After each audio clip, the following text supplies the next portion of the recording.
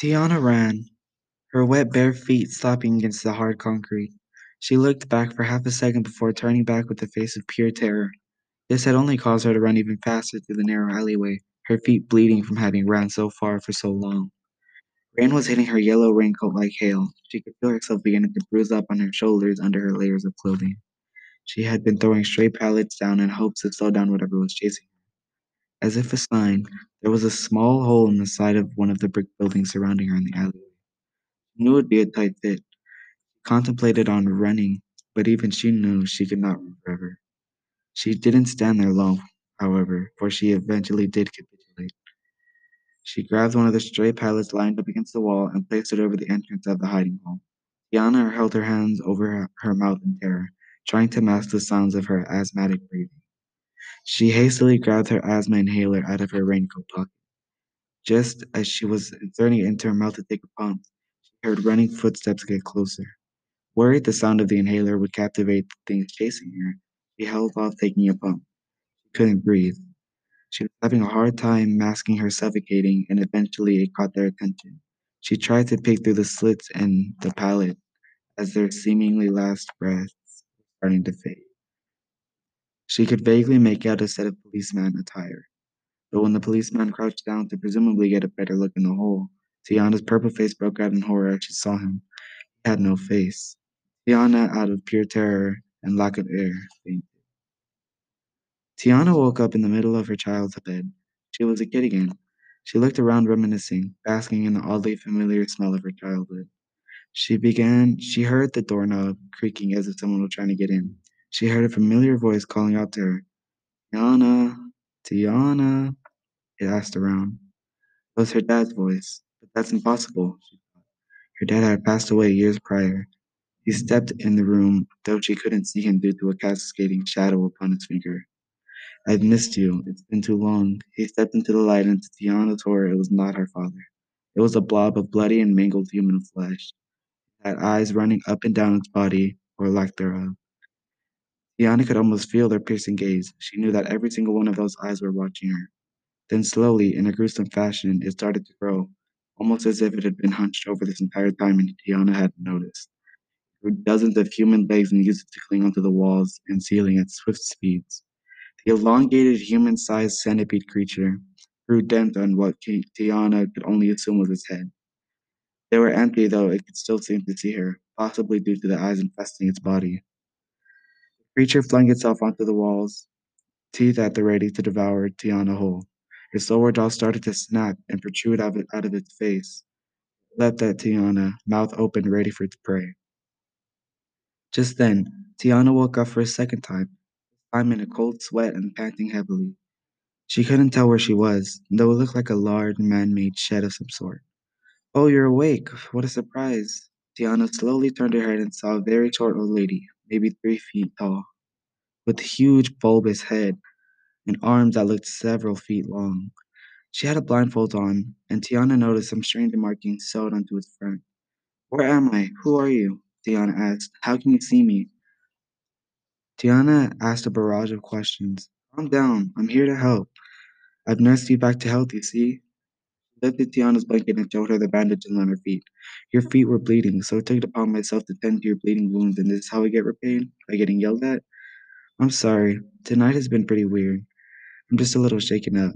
Tiana laid herself back down. To answer your question, I can't see you, but I can hear and feel you. Tiana was intrigued, though still shaken up from earlier events. Here, drink this. The lady gave Tiana some sort of green, thick liquid in a bowl. It smelled putrid, but Tiana hadn't eaten in a few days and was famished. So, are you the one who built this place? Tiana asked, assuming she had used her long arms to do so. No, it had already been built and I made my own little place. She stopped talking through her mouth, but she stopped talking though her mouth was still moving as if she was. Slowly, everything started wrapping and stretching around the world around her. What's happening to you? Then Tiana realized the lady wasn't fainting. Nothing is. It's all in her head. What did you put in my drink? Tiana managed to mutter sluggishly. A little something I've been working on. She removed the blindfold to reveal deep, dark craters where her eyes should be, dried blood surrounding it. They were infested with maggots feasting away at her rotting flesh. Her mouth began to open a full 90 degrees. Sharp fang-like teeth began to forcefully push themselves out of her gums, blood gushing down her face. Tiana leapt off of the bed, hastily running, looking for any exit she could find. There has to be a window or something somewhere, she thought. The lady could feel Tiana's running and kept using her long arm to try to grapple onto Tiana. She was eventually able to do so and began pulling Tiana closer and closer, arms rewinding back inside of her torso. A long tongue crept out of her mouth. It steadily reached out to lick Tiana's face. She could feel slimy saliva from the woman's tongue on her left cheek. She was panting with fear and she could feel her throat slowly starting to dry up. She kicked the woman in the abdomen with her one free foot. The lady flew back in agony and let Tiana go. She ran, trying to find an open doorway or window she could escape through. She found a middle door at the end of the long hallway. At this point, she was starting to feel faint due to the lack of air she was receiving. She took the inhaler out of her pocket, shook it, and took a hit. She was back on the run. She went full sprint down the long hallway towards the metal door.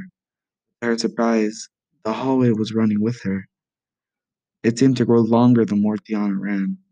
The lady grew closer and closer, now using her arms to propel herself forward instead of her short legs. The lady was not as fast as Tiana, thankfully, and neither was the hallway. Completely out of breath, Tiana had made it to the end of the hallway and to the door. When she tried to open the door, she found it was locked. She started bawling, tears cascading down her face. She began slamming the door. "Someone help me! Anyone, please!" she cried out. She looked through the slit at the top of the middle door and saw a man wearing a white shirt. He had on a face of pure disgust as he watched her trying to escape. "Tiana," the man said sternly. "He knows my name? How does he know my name?" she asked herself. "Tiana," he yelled at her, pleading for attention. "What? What do you want? How do you know who I am?" The man grew a face of annoyance. "Tiana, have you taken your meds today?" She froze. "My what?" she asked, confused yet still shaken. "Your medication. Have you taken it?" He asked again. As if on cue, everything started to slowly fade away, tearing itself apart, turning from false to reality. The shed, the woman, even the raincoat she was wearing, all began to slowly tear away. The only thing that stayed, however, was the metal door. She looked at her surroundings. Everything that was falsely created by her mind had vanished to reveal a pristinely white room with nothing but a bed and a shower. She ran down the room crying manically. "What? No, no, it was all real. I saw it," she exclaimed to the man. He walked off without a care as if he'd seen this a million times. She again ran around the room until she found herself at a bar window. She could see dozens of cars. She looked outside and started crying for help and banging on the steel poles. People below watched and made faces towards Tiana. In the midst of crying, Tiana noticed a reflection in one of the car's windows. Saw herself at the window in a tall, bleak, cube-like building. There were concrete letters pinned onto the side of the building. Though the words were unclear, Tiana was able to make out the words, "Willard Asylum for the Chronic Insane."